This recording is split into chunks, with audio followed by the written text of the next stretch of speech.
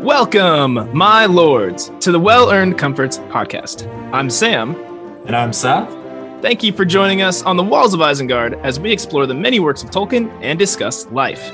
We're glad to have you as part of our fellowship, as there's no telling where we'll be swept off to. We're going to babble like Butterbur here for a few minutes. I'm going to check in with my brother over in Michigan, United States, Midway, Michigan, right? Midway. Somewhere around there? Midland, Michigan. There it is. All right, Seth, what's going on, man? How you doing? Hey, not much, buddy. I'm happy to be here to do this with you. I don't know. I've started looking forward to these when I thought it was going to be kind of a time suck. No, I'm just kidding. I was always looking forward to it, but I wasn't sure how it was going to fit in, the amount of time that it takes to, read the information, summarize it, create the outline, record all that stuff. But it's actually become something I really look forward to. So I'm glad you came up with this idea. That's because you're not the one editing, but yeah, it's not that hard to edit. Come on now. Yeah, it's really not. All right. Yeah. So for me, honestly, just another week in the book, second week on day shift. It's in a little bit of an adjustment still, but I'm getting the hang of it. I'm enjoying the routine. I was able to actually play hockey last night, which was a lot of fun. Haven't skated in a little bit, so walking this morning's a little challenging. Gonna deadlift today. Normally Friday is my force production Friday is what we call it for the deadlifts, but I think I might push that off to tomorrow just because my body's not functioning properly at the moment. But other than that, man, that makes sense.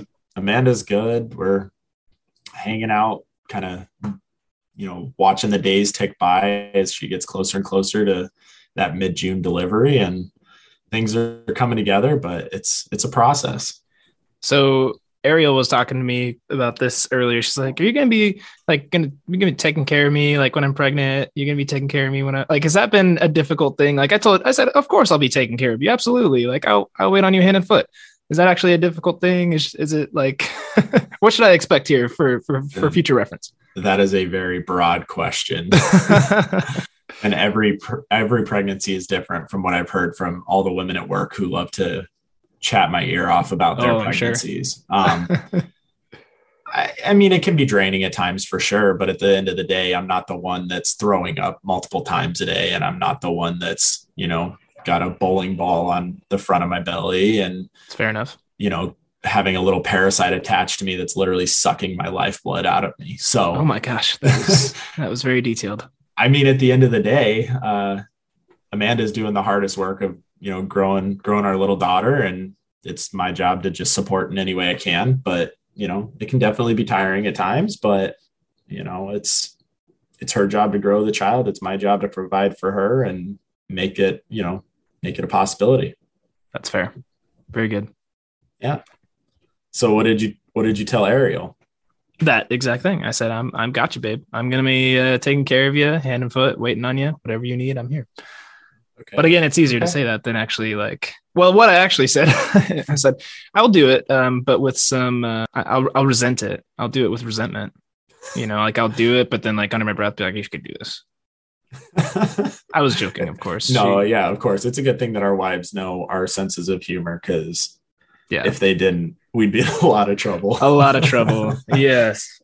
Oh, man. So what are you up to? Man, we've been good. I am in a new studio. I'm going to call this the upper room. And by that, I mean, you've got the gray blanket matched up against the purple Rockies blanket. It's quite the vibe. Yes. Yeah. That's why we are not on video and only audio, so that it sounds good and we don't have to see what's going on behind here. No, but yeah, we're good. Similar to you. I'm just really excited to do this. I've been looking forward to it every week, and just even editing is a lot of fun. I joke about it, but it is a lot of fun just kind of hearing us again and just cringing at how, I think I'm funny and I'm really not, or, going through. So it's a good time. But yeah, we've been really good. We had students on Wednesday night, and we had a big group of kids and a couple people who hadn't been there before in a long time. I'd seen them at the beginning of the semester, and they hadn't been there in a while. And for whatever reason, they came up to me afterwards and hey, your message, that that was a really good message. Like Mm. I'm going to start coming back because of that. And I was like, what? Like, I never get compliments on my messages. Like, honestly, middle school and high schoolers, like, it can be a little discouraging. Like, you can see as I'm teaching from stage, like, I got 150 kids in here, and I can see all the phones. I can see all the people, messing with Sure. each other, laughing with each other. And so it's just, it's kind of disheartening at times. But, there was a moment I just actually told Dad's story of the heart attack in 2017 at the end of my message, and just mentioned, like, what sets our faith apart is that hope that we have, Yeah. going from this life, and, sitting in the waiting room, not sure what was going to happen, but knowing that we had that hope of where of where Dad was going to go if that was the case. And so, I had a lot of people like, wow, that was good. Thank you for that. And so that was uplifting. Like, that doesn't, I mean, obviously all glory to God. Like, that's not on me, but it's just cool when you have those kind of moments with your students. Yeah. But No, it's cool to know that you make a difference. And like you said, I can only kind of compare it to like a professor at a school or something where they're not really paying attention. You're trying to teach something that's important to you. It's important to their lives. Yeah. They're there for a reason, but they're on their phones, they're messing around, they're goofing off, like you were saying. So I'm glad that you were able to kind of strike a nerve with some of them. And it must feel good to get that compliment. I'm glad you got that. Yeah. Again, it's not about me, and it's there's a whole team around, that works on Wednesday nights to make it happen. My volunteers and production and music and all that kind of stuff. But it's definitely encouraging, and it just kind of gives you a bit more endurance to finish out the semester, because we only have 3 more weeks until we head to the beach. And I was going to say until vacation season. It's not vacation. I'm going to be in charge of 100 students going to the beach. And that's just my students. We'll have over 450 students from our church going to the beach. Oh, wow. But I have 100 students, 3 buses worth, going from Kentucky to Florida with bus stops and, trying to make sure kids aren't airdropping bad pictures to each other, because that happened last time. And it'll be a hoot. But yeah, so we're gearing up for that season. But otherwise, yeah, we've been really good. Ariel's been super awesome. She loves her baking job. Keeps bringing home desserts. Bacon or baking? Baking job. Okay. She's bringing home the bacon in a sense, because she's working 2 jobs. There you go. I mean, Yeah. it's pretty amazing. I'm really proud of her. She's pushing hard, and it's cool seeing her do something she enjoys, but also get a little revenue from it. It's nice. Yeah, for sure. It's that picture you sent me of the cinnamon rolls. I assume that was from her bakery. Yeah. Okay. Yeah. Honestly, the closest cinnamon rolls I've ever had to Mom's, the icing was a little different, but the dough inside tasted almost the exact same. It was gooey. It was thick. It was so good. Yeah. So good. I miss those. Yeah. You're making me hungry now. Sorry. Let's no, that's awesome. Let's go ahead and move on to Riddles in the Dark. Riddles in the Dark. Each week we bring a new riddle, or rather more so a joke or a pun that we try to stump the other person with. And so far, I am winning with 1 point. And by point, I mean I got one of the riddles correct against Seth. So I'll start. I've got, it's more of a pun, but what do you call an introverted hobbit? Jeez. What do you call an introverted hobbit? Yeah. A hobbit that doesn't like talking to people, doesn't want to go out to the Green Dragon and have a pint, doesn't want to have any long bottom leaf smoking buddies. He's just content with his gardening and reading his books in his hobbit hole. Doesn't like seeing people. You're overthinking this. You're overthinking this. I know I am. I guarantee it. I'm like a Sackville Baggins. I don't know. Wow. They just like to complain, though. True. An introverted hobbit? I don't know. They're Shire folk.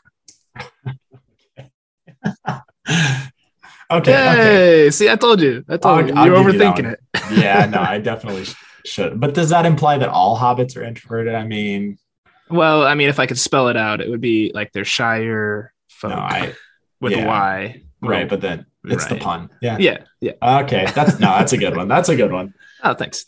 I appreciate the compliment. All right. This is one that you'll probably get, honestly, but I thought it was kind of funny. Extend my lead. Yeah, you would keep score of that.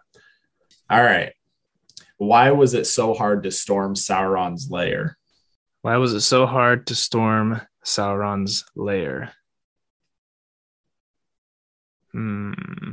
He doesn't really have a lair. I mean, Shelob What? has a lair. Okay. His His his place of residence. I don't know. his why was it so hard to? Because there was a big old black gate. I mean, you're not far off. You're on the right track. Okay. It's a Hold on. pun. It's a Hold on. pun. Gotta get past the mouth of Sauron. I got nothing. I can't believe it. I can't believe it. Okay. Well, to be completely honest with you, Sam, it's because no matter how many you open, there's always more door.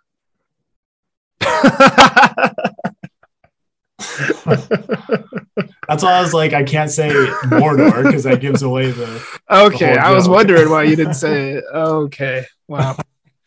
That's All why I right. came up with place of residence instead of saying the name of it. That is really funny. Good job. That was a good one. Yeah, thank you. Thank you. All right, let's dive into the meat and potatoes. Seth, what are we talking about today? Yeah, so last week we talked about the Valar and kind of broke down each of them and what their roles were, and what they're known for, their abilities, all that fun stuff. So today we're going to briefly talk about the Maiar and the enemies of the Valar and the Maiar, which the Maiar are actually the kind of like a lower ranking Valar. They're of the same order. They came down to Arda with the Valar, but they were sent down to be considered like helpers and servants of the Valar. So they were going to do, the bidding of the Valar, but they're of the same order, I guess you'd say. Yeah. So Tolkien describes them as the number is unknown and they are rarely seen by the children of Iluvatar. So the elves, especially, they actually lived with the Valar in Arda and Valinor at the beginning. So they knew the Valar, right? Right. But the Maiar, they really didn't get to see them a whole lot. They don't know how many of them there are. So it's really just kind of an interesting twist on the Valar here. So I figured we'd just kind of go through a few of them that are named in the Silmarillion at the very beginning of the story. Real quick, Yeah. I'm curious. Like I was reading through, because obviously we're taking a lot of this information from kind of the prologue portion of the Silmarillion. There's no mention of really how they were created, is there? I mean, I'm obviously it was probably a part of the singing and stuff too, but like, do we know how they came to be? I imagine that because they're of the same order as the Valar, that when Eru created the Valar, he created them at the same time. Yeah. So I don't think the Valar created the Maiar necessarily. Sure. I think they're still part of Eru's creations. Yeah. They just sucked at singing and couldn't be a part of the harmony.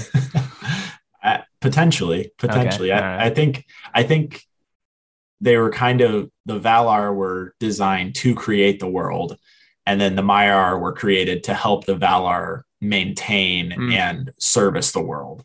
If that makes sense. That's kind of how I envision it. Yeah. Yeah. So I'm just going to go ahead and jump into a couple of them. We're just kind of going to go back and forth like we did with some of the Valar. So there's two that are pretty well known. These are considered the greatest, the chief Maiar, if you will.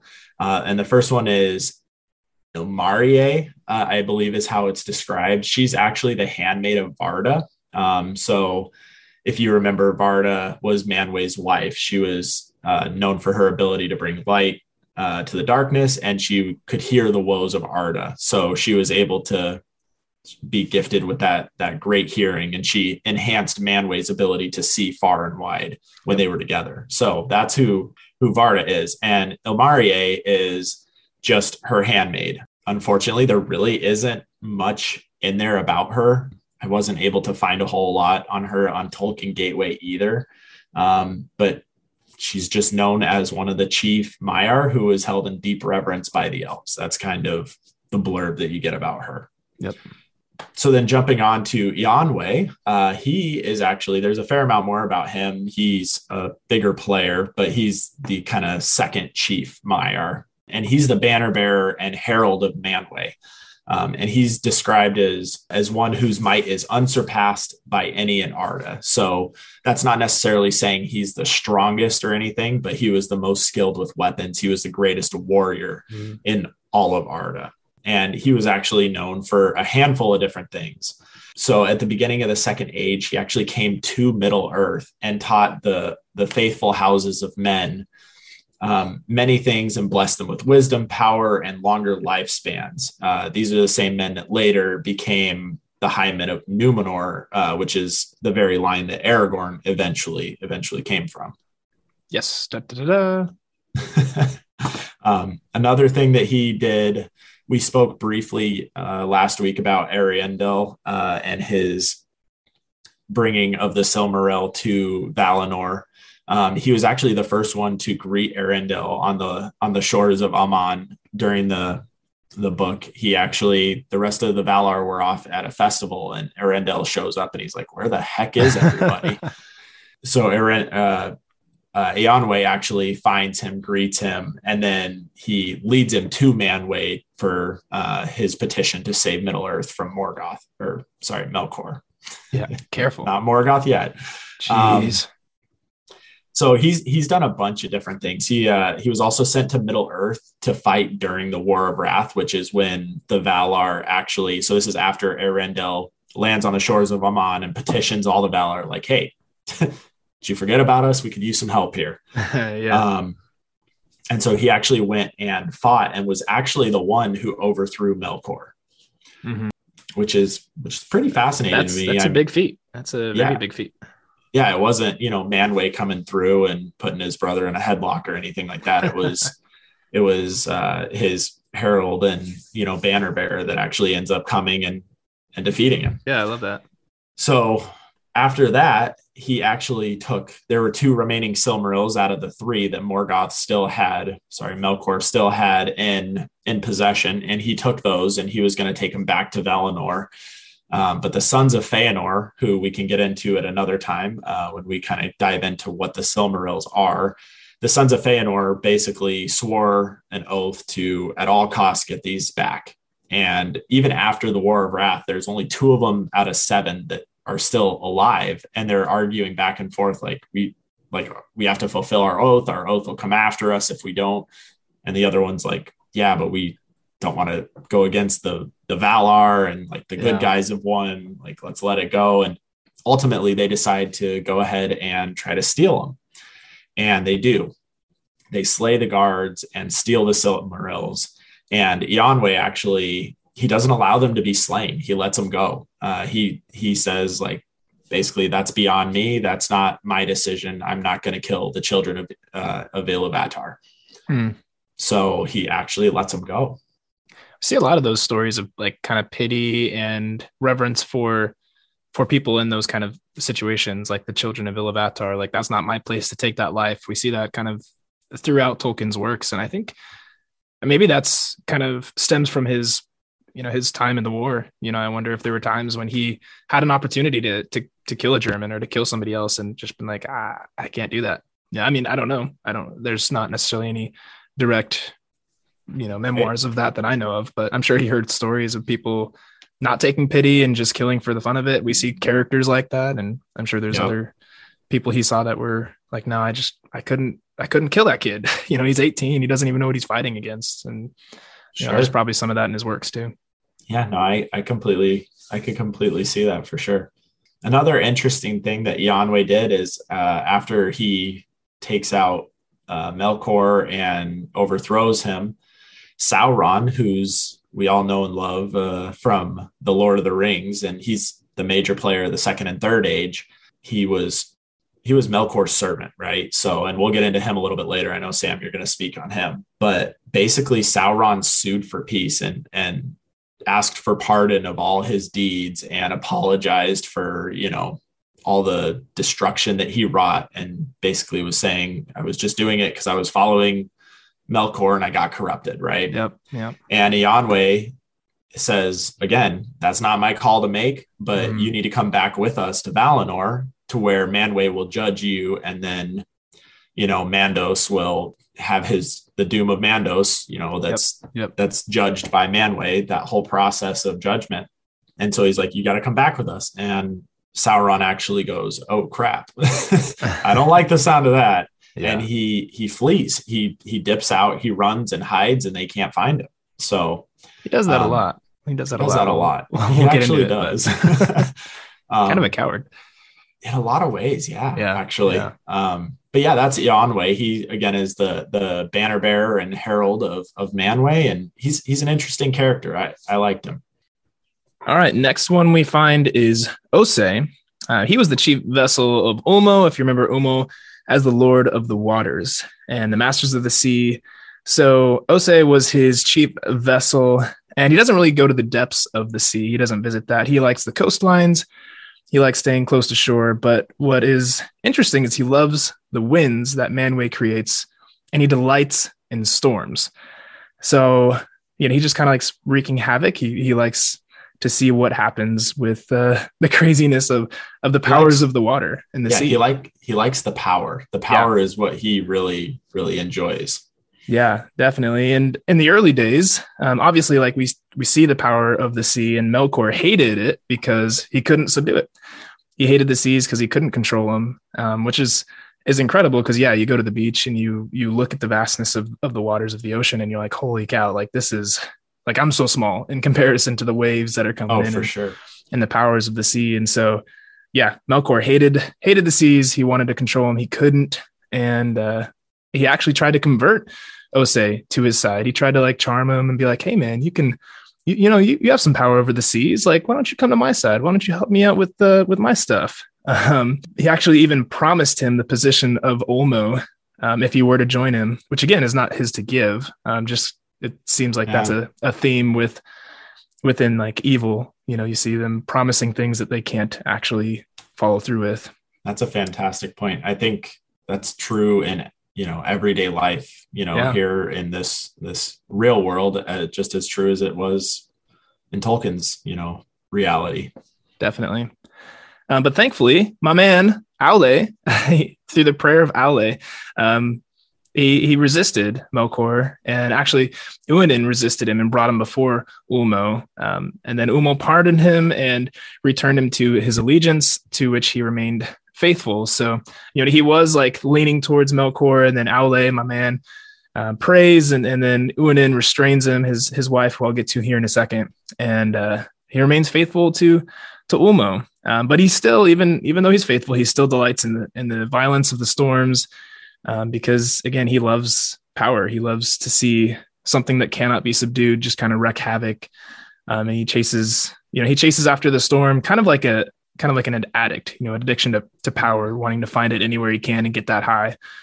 But his wife, or spouse, I should say, Uinen, is known as the Lady of the Seas. And it's actually said that her hair lays spread through all the waters under the sky. So she takes delight in the creatures in salt streams and all the weeds that grow there. And the mariners cry to have her calm the waves, which is interesting. You have just the contrast of Ose, who's like, I'm going to bring up bigger waves. And then, you've got Uinen, his spouse, who's like, hey, honey, bring it down a notch. just you're okay. Calm down. And so, you got, fishermen and mariners who are like, we prefer a little bit more of the Uinen side of the sea, to kind of restrain those waves. But the Númenóreans lived in Uinen's protection. We'll get into the Númenóreans here, probably in a future podcast. But the men, they lived in her protection, and Uinen is making sure that her husband Ose doesn't, flood it, which we actually see something bad similar to that in future chapters. Yeah, it's not Ose that does it, but that is it's not Ose, the ultimate fate of Númenor.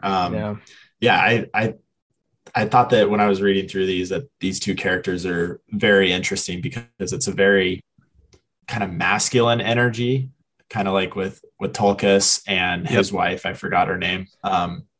But it's the same type of thing, with the very masculine energy and then the very feminine energy, where, the feminine energy brings calm to the storm and brings, and peace balance, and balance to the masculine energy, which is necessary as well. You need to have storms. You need to have, water flowing from one place to the next. Yeah. And it's power on both sides. If you think about it, like it's obviously takes a lot of power to create these storms, but it also takes a lot of power to subdue those storms. And so even though, Uinen is, you might think, oh, she's more calming presence. It still takes a lot of power to create that calm. You think of people who are peacekeepers who keep the peace by, making sure they're not disrupting things or just always complimenting and not actually confronting issues. And then you got peacemakers rather than keepers who actually like, no, I'm going to do something to make sure peace can happen. So I'm going to actually fight for it.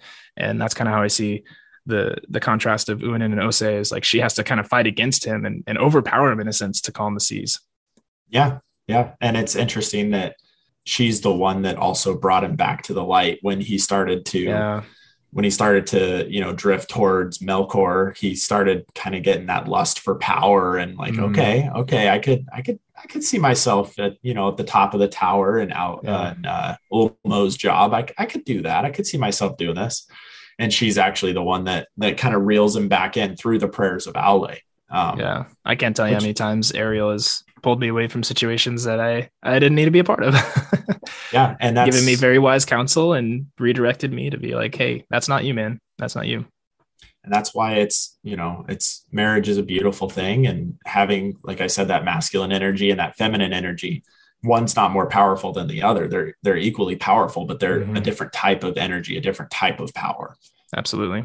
So the next Maiar here that we're going to jump into her name is Melian. She's a huge player during the history of the Silmarils. She's actually one of my favorite. I really enjoy all of the excerpts with her in it throughout the story, but she's actually one of the most well-known.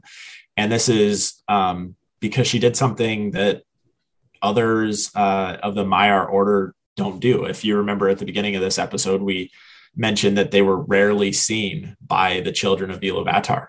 So what she did is she actually fell in love with an elven king named Thingol, who was the king of Doriath, which is a beautiful elven kingdom in Middle Earth. So she's not even over here in Valinor anymore. She is in Middle Earth dealing with the woes of Melkor because she's actually married to one of the children of Iluvatar. Yeah, that's the first kind of cross that we get, like the first major cross between beings or I don't want to say races, but like beings of different power. I mean, and that's a big play as we continue along in the Silmarillion.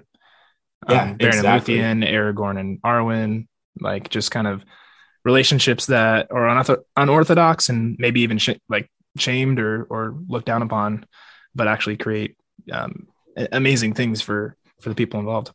Yeah, that's very true. When you look at the genealogies and stuff, the marriage between Thingol and Melian is kind of the very roots of that tree that starts sprouting all the people that you just mentioned. So before coming to Middle Earth, she actually tended the trees of Vanna and Este, and she dwelt in Lorien. So if you remember, Lorien was that kind of the loner side where it was like, if I'm remembering correctly, how did they describe it? Kind of like a getaway, like an oasis for the Valar. Yeah. So she tended those trees and fountains and kind of helped in that way. Cause remember, the Maiar are supposed to be kind of the servants of the Valar. But then she actually came to Middle Earth, like I said, and married Thingol. And during her time in Middle Earth, she was known for her farsightedness and wisdom. And she helped protect Thingol's kingdom of Doriath through what they called the Girdle of Melian. And that was a very well-known thing throughout all of Middle Earth during this time, which was like an invisible fence kind of thing where nothing that was less powerful than Melian could enter without her blessing, I guess. And this isn't an entirely 100% stronghold that, nothing can get through, but it kept out, the orcs and the rampages and stuff like that. But she actually at one point came out and said that she prophesied that stuff is going to start getting through. And unfortunately, due to the arrogance of her husband, Thingol, that protection definitely didn't last and kind of brought the downfall of Doriath and to where they were ultimately slain later on in the Silmarillion. But She's also known for being the mother to Luthien. So just like Sam had mentioned, this is the very same Luthien from the Beren and Luthien story. And she was actually, like I said, we're tying this into the Lord of the Rings a little bit. She was the great grandmother to Elrond and Elros. So Elrond, as you know from Lord of the Rings, he's in charge of Rivendell. He's known as the wisest, the healer. He has one of the rings of power. Mm-hmm. He's awesome. I love Elrond. And Elros is actually his brother. And when they were kids, they were given the choice: do you want to be of the firstborn or do you want to be of men? And Elros actually decided, I want to be men. And he's the one that was the very pinnacle of the race of Numenor. So the high kings of men. So he became a man, had the fate of men, but they were blessed with long life and wisdom and knowledge beyond anything of the men of Middle Earth. So just kind of a fun tie-in there. Yeah, I like it. And she's actually really good friends with Galadriel, who spent a lot of time in Doriath during I believe it was the Second Age, first age. And then I think she went over the mountains around this time of the Second Age starting. But yeah, Galadriel spent a lot of time in Doriath and was a close friend of Melian. And Melian actually instructed her in the making of lembas bread. So Sam, what's lembas bread? Oh gosh, lembas bread is that wonderful bread that the elves make that just one small bite is enough to fill the stomach of a grown man. The Hobbits, however, at least Peter Jackson trilogy canon, The Hobbits, there's that famous line, Merry and Pippin, like, how many loaves did you have? 4. And he's like picking his teeth out. Yeah. Yep. And so then Legolas just like takes off a little small bite, puts it in his mouth. He's like, oh, cool. And puts it back in his pack. But lembas actually did play a really big role with Frodo and Sam, obviously, as we know, moving through their travels to Mordor to destroy the ring. Like that's what they lived on for quite some time. Obviously had some provisions from Faramir and other things like that. But the majority of what they ate was lembas. So yeah. Thanks, Melian. So yeah, I mean, it just goes all the way back. And in Tolkien's world, this is thousands and thousands and thousands of years. So it's pretty freaking cool that, Melian instructed Galadriel in the making of this bread. And then years and years and years later, she's using that bread to save Middle Earth again. Right. So absolutely. Another thing that she did was she was incredible at singing and creating enchantments through songs. And she actually passed a little bit of this power down to Luthien, her daughter. And that's seen in pretty epic ways. Luthien's super awesome. Super epic. Luthien is pretty dang cool. But she passed that on to her daughter, Luthien, throughout all of her adventures and travels and stuff like that. So she did a ton more. She literally sings a giant wolf to sleep. Like that's epic. Like using those enchanting abilities. And I mean, we can get into it later, but like even Sauron and Melkor too, she was able to just like sing to sleep. It's crazy. Yep. She was an enchantress of the finest degree. Absolutely. So yeah, that's Melian. She did a lot more throughout the histories of the Silmaril. She's brought up often. And every time she's brought up, she's just speaking with wisdom and understanding and farsightedness in ways that even her husband, who's considered one of the wisest of elves, he still can't match her wisdom and understanding because she is of the same order as the Valar. So she's pretty cool. I really like her. Yeah, she plays some really big parts moving forward in the story. Next, we have Olorin. Olorin is described, he's the wisest of the Maiar, and he also dwelt in Lorien during his time in Aman. And from Nienna, he learned pity and patience, which, if you remember from our last podcast, Nienna played a really big role of kind of feeling the grievances of Melkor's evil, and people would be able to pray to her and get that endurance and hope and wisdom. And so it's actually really important for him to spend time and learn this trait from Nienna to learn that pity and that patience, because he uses it very, very much moving forward. But the Silmarillion doesn't have a whole lot to say about Olorin. His stories are told elsewhere, and he's one of the biggest players of the Third Age, which consists of The Hobbit and Lord of the Rings. But during his time in Lorien, he went unseen among the elves, or even disguised himself as one of them. So he wanted to walk with them, but he didn't want to, have the fame of like, oh, that's a Maiar, So he right. was very, very disguised and wanted to hang out with them without the fame. But yeah, he actually gave visions and promptings and wisdom into their hearts, again, under that disguise. And the elves are like, where's this coming from? This is awesome. And he's just like, yeah, it's me hanging out in the back. He doesn't need the fame. He doesn't like he doesn't like making a big show. Well, yeah, he likes making one big show, but we'll talk about that later. Yeah, touche. He never seeks out the validation for his acts. He kind of reminds me of Aule in a way where he's like, he's doing all these things, but he's not doing it for himself. He's doing it for the people he's doing it for, or for the act of doing it. He gets enjoyment out of just, quite frankly, being a good guy. Yep.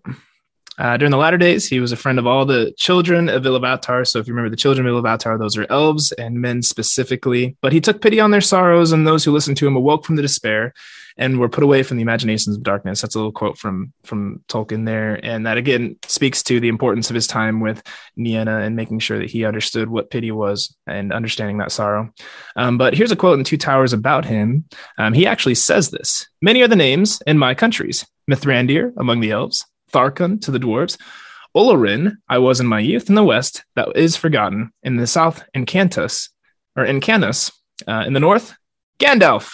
To the east, I go not." So if you hadn't already guessed, guys, it's Gandalf. He's Olorin, and he is one of the Maiar. He's the wisest Maiar of them all, which is incredible because when we see him in Lord of the Rings as Gandalf the Grey, Mithrandir, he's doesn't seem to be the wisest, at least in the Fellowship of the Ring. You've got Saruman, who is considered the wisest of his council. Gandalf even says that. He says Saruman is the wisest of this White Council. And so Saruman supposedly had more power and more wisdom than Gandalf. And yet Gandalf humbled himself and put him under his authority, which, as we see, maybe wasn't the best decision.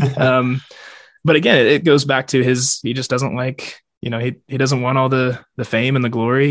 He's just there to help out. But he does like one show, and that's making some dang good fireworks. Yes, it is. Yeah, I think it's really interesting just how Tolkien ties things together because, that's literally his only mention in the Silmarillion is like less than a paragraph about what he was like in Valinor and Aman and in the West. And then next thing you know, he's one of the main protagonists of the entire Third Age. And without him, I'm pretty sure Aragorn at the end of the Return of the King says something along the lines of, this isn't my victory. This is Gandalf's victory, for he's been the mover of all the deeds throughout the battle against Sauron, or something to that extent. Yeah. He said, I can't quote it necessarily, but I just read it. Yeah. He pretty much gave credit to Gandalf where credit was due, because this was Gandalf's fight to fight, and he was actually like, that was his job, was to make sure Sauron was defeated for good this time and actually vanquished from Middle Earth. And that was his whole reason for being there. That's why he unveiled himself, was to protect the people. But as we see, later on, he loves the hobbits. And again, he loves that lifestyle of just that ease and carefree and, let's just hang out, smoke some smoke boats, which not necessarily in the book, but it's a little liberty there. Yeah, no, that was one of my favorite scenes is Bilbo does the huge old smoke ring and Gandalf sails a boat through it.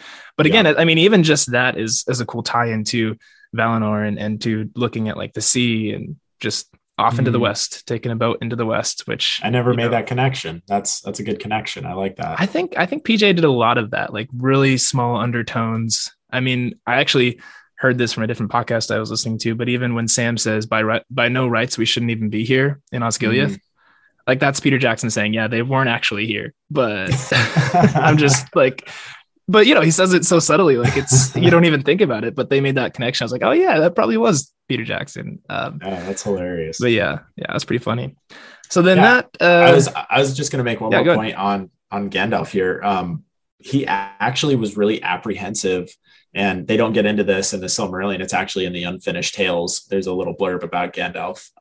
But he was very apprehensive to come to Middle Earth in the first place. He didn't want to. He was actually scared of Sauron.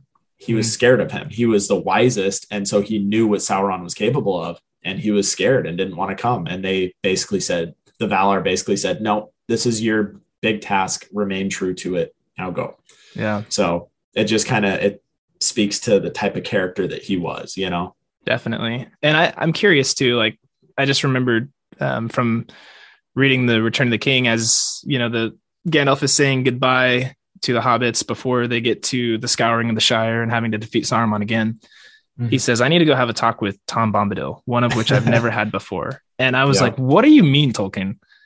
What is this conversation? Can we please be a fly on the wall for this conversation? Because Tom Bombadil is a huge mystery. Like, if you haven't read the books, he's not in the movies, unfortunately, but he is, you know, he actually plays a decent part in the Fellowship of the Ring. He saves the hobbits, and he's just this carefree guy who has like, he puts the ring on, nothing happens. He holds it like he has no effect. The ring has no effect on him. And he's, you know, lives with his wife Goldberry, who is just his entire world. And he loves all living creatures and things like that. And so I'm wondering, like, who is this guy? Like, is this just Iluvatar chilling out on Middle Earth and like doesn't care about anything? And Gandalf's like, I need to go talk to this guy because I finished my task. Send me back. I mean, I don't know. Like, no, that's just such an interesting little tidbit that Tolkien put in and doesn't explain at all.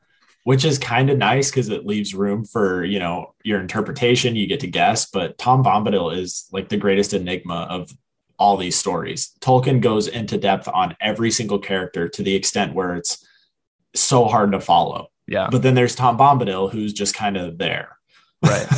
So yeah, that's an interesting point that you say, like, yeah, he needs to go have a chat with them, the likes of which he's never had. And it's like, can we know what this is about, please? Like, yeah, please explain that. Yeah, no, that's an interesting tie-in. Thank you. Yeah. But anyway, that's Gandalf. Great guy, great wizard, as we get into. And then obviously you can't have a good story without the bad guys. So looking at the enemies, every bad guy or creature stems from Melkor, which is interesting. You know, again, we talked about this last podcast, is there's a lot of Valar, you know, there's a lot of the Ainur, and yet there's only one Melkor, one bad guy. And yet he is able to bring people to his side or create these bad beings and stuff like that. So Melkor was feared so much by the elves, the children of Iluvatar, that they didn't even want to speak his name, which, I mean, if you are wondering, that sounds familiar. Well, you probably have seen Harry Potter,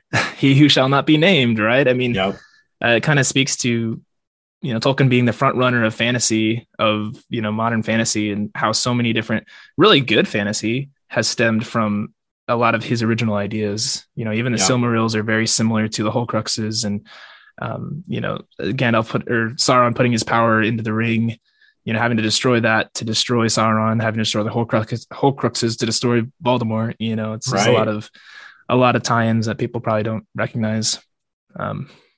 But yeah, so the elves are afraid of him. Obviously, Tolkien describes, from splendor, Melkor fell through arrogance to contempt for all things to save himself, a spirit wasteful and pitiless. So he squandered. I was just going to say that quote is applicable to everybody in every situation in life today. Yeah, it's a warning. From splendor, he fell through arrogance to contempt for all things, save himself, a spirit wasteful and pitiless. That's a warning to everybody. Absolutely. Yeah. He had it all. He had the splendor, and yet through arrogance and only caring about himself, he a wasteful spirit. I mean, that's not what you want. That's not what you want. Yeah. But he squandered his strength in violence and tyranny, wanting kingship over the world in Manwë. As we heard last podcast, Manwë has that kind of kingship throne. He doesn't really use it as much as a throne.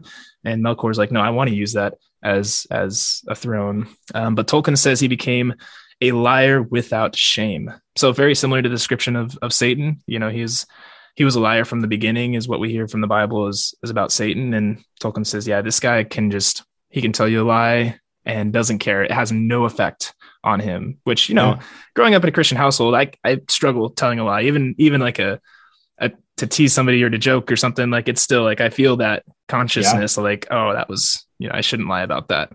Even when I get pulled over, you know, like, oh, do you know how fast you were going? Well, you know, I think I was probably going, I just like, no, tell the truth. But yeah, he just has no shame. And it goes right back to the conversation about Ose and how he straight up was lying to him. Like you had mentioned, he was offering him something that he didn't have the ability to give him. He was lying without shame to try to win him over to his side. Absolutely. And I found this really interesting too, is that Melkor, he desired light, the capital L light that we see Iluvatar have, and yet he received darkness. That's what he lived in. He lived in darkness, and all those who followed him were drawn to that darkness and to his greatness, and were corrupted into serving him. And he lied, and he gave treacherous gifts. That was his thing. He'd give things to people and lie to them, and it's just nuts. But the enemies, Seth will talk about here in a sec. But the Valorokar, is that right? The Valorokar. That's how I would say it. I made a little note here because it's interesting how Tolkien used language. I mean, obviously, we know he was brilliant when it came to language. Like, this dude could speak many different languages. He created like 3 different complete languages.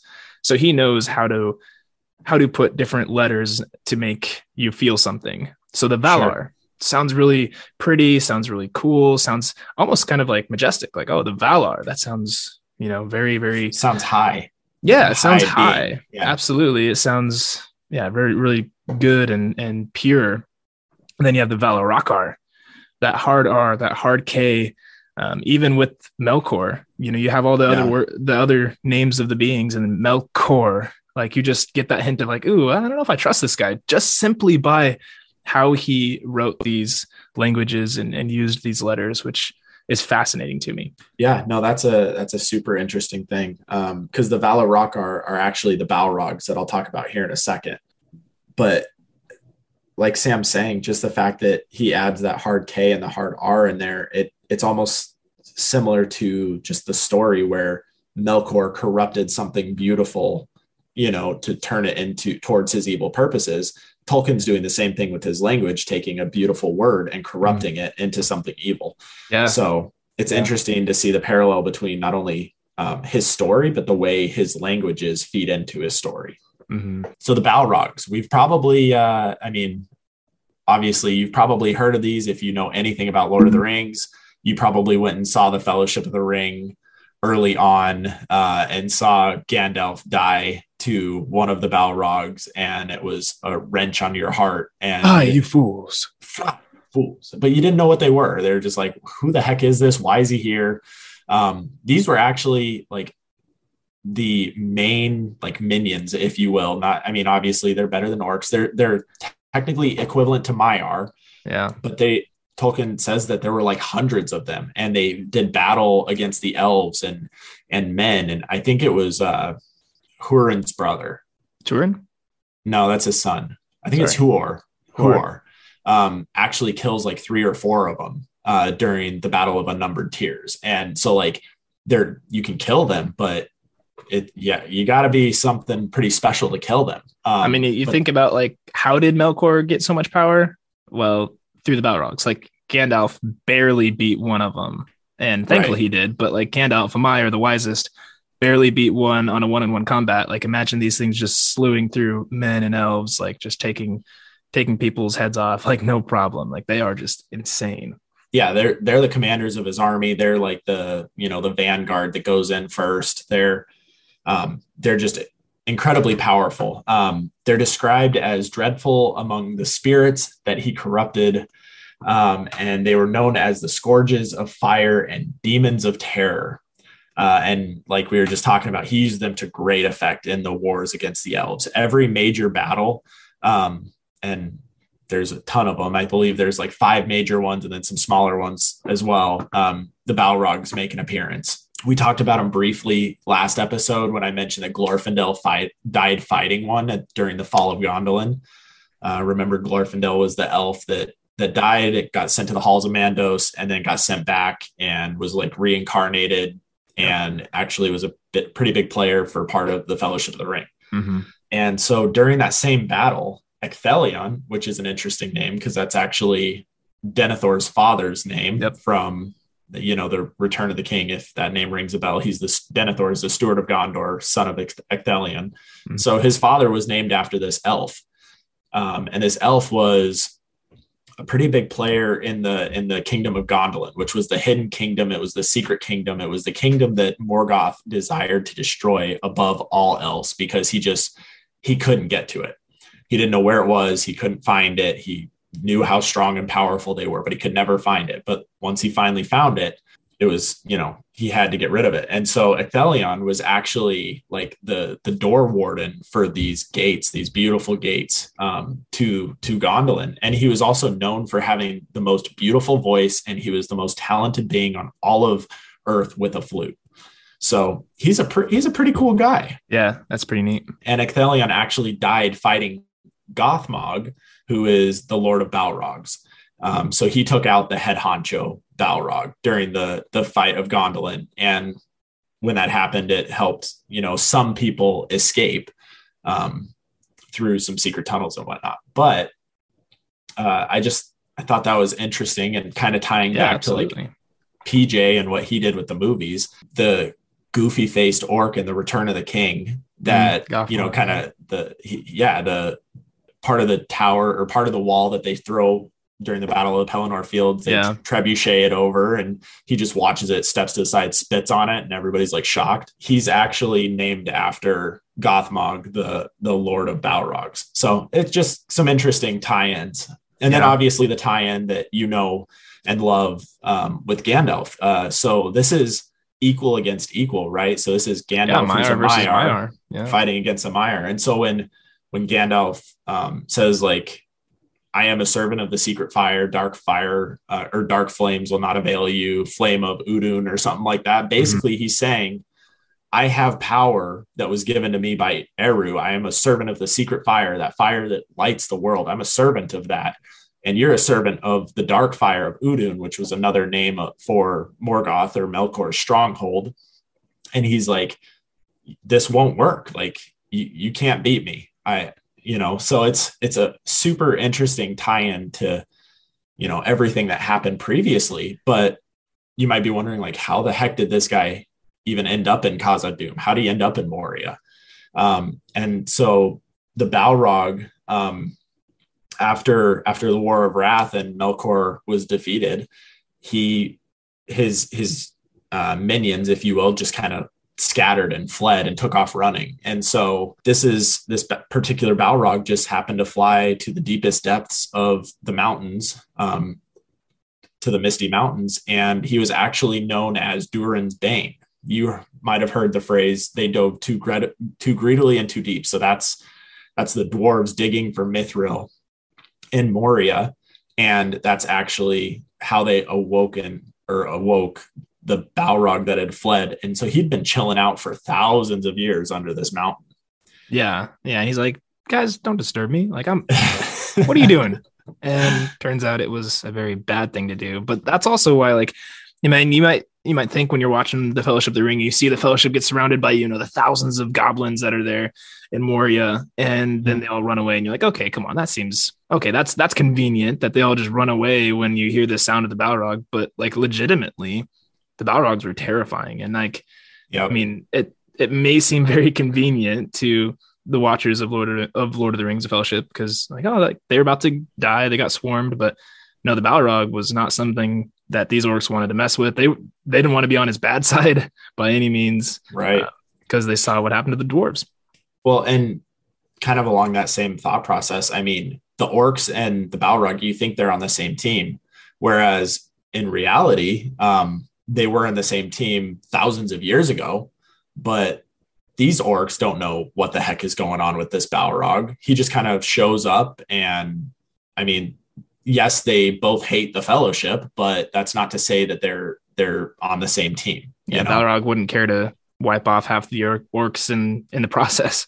Exactly. And just kind of a last little note, you can see the pain in Legolas's face and Galadriel's face when the Fellowship finally gets out of Moria in the Fellowship of the Ring, and they get to Lothlorien, and they get entered into the beautiful trees, the beautiful melon trees. And Galadriel's like, where's Gandalf? Celeborn says, "Where is Gandalf? For I much desired to speak with him." And you can see it through Legolas's eyes and Galadriel's eyes. They kind of do that weird like eye communication thing. And then Legolas says he was taken by both a shadow and a flame, a Balrog of Morgoth. Yep. And so just something to think about, like Legolas wasn't around during these battles, but his father, his grandfather probably were. Yep. And so because of that, he knows the history of just the terror that these Balrogs could wreak on through, of all Elfbanes, they're the worst. Mm-hmm. Absolutely. So yeah, that's just kind of a quick summary on the Balrogs. I know I went a little in depth, but there's a lot of connections between the First Age and the way Morgoth used them, and then even later on through the Lord of the Rings. Yep. This leads us into a guy we've talked a lot about already, a guy you know a lot about, Sauron. Sauron is a Maiar, also known as a Gorthar, the Cruel.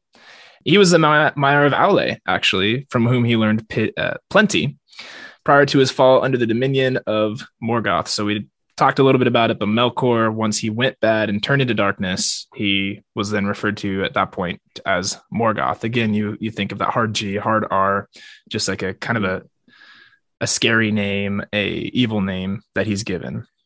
And then Sauron becomes one of his servants. He buys into Morgoth's lies. He buys into the charm of Melkor, and he becomes the greatest servant of Morgoth. And Tolkien actually says that he was only less evil than Morgoth because he decided to serve someone rather than himself. So we talked a lot about it. Morgoth is incredibly selfish, only wants something good for himself. And that's the only difference between Sauron and Morgoth, is that Sauron was actually willing to please his master, Melkor. And so I thought that was interesting. Yeah, he's that evil still, but he's a bit of a coward. He's a bit of a people pleaser, as we'll get into.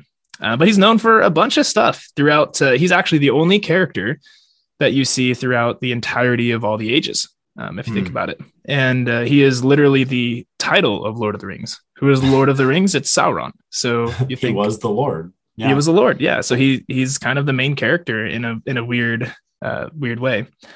But yeah, he battled Finrod, Felgond, king of Nargothrond and Galadriel's brother, and he won during the Lay of Luthien as Felagund attempted to help Beren in his quest to steal a Silmaril. I'm so excited to get into that story later on, because we see Sauron.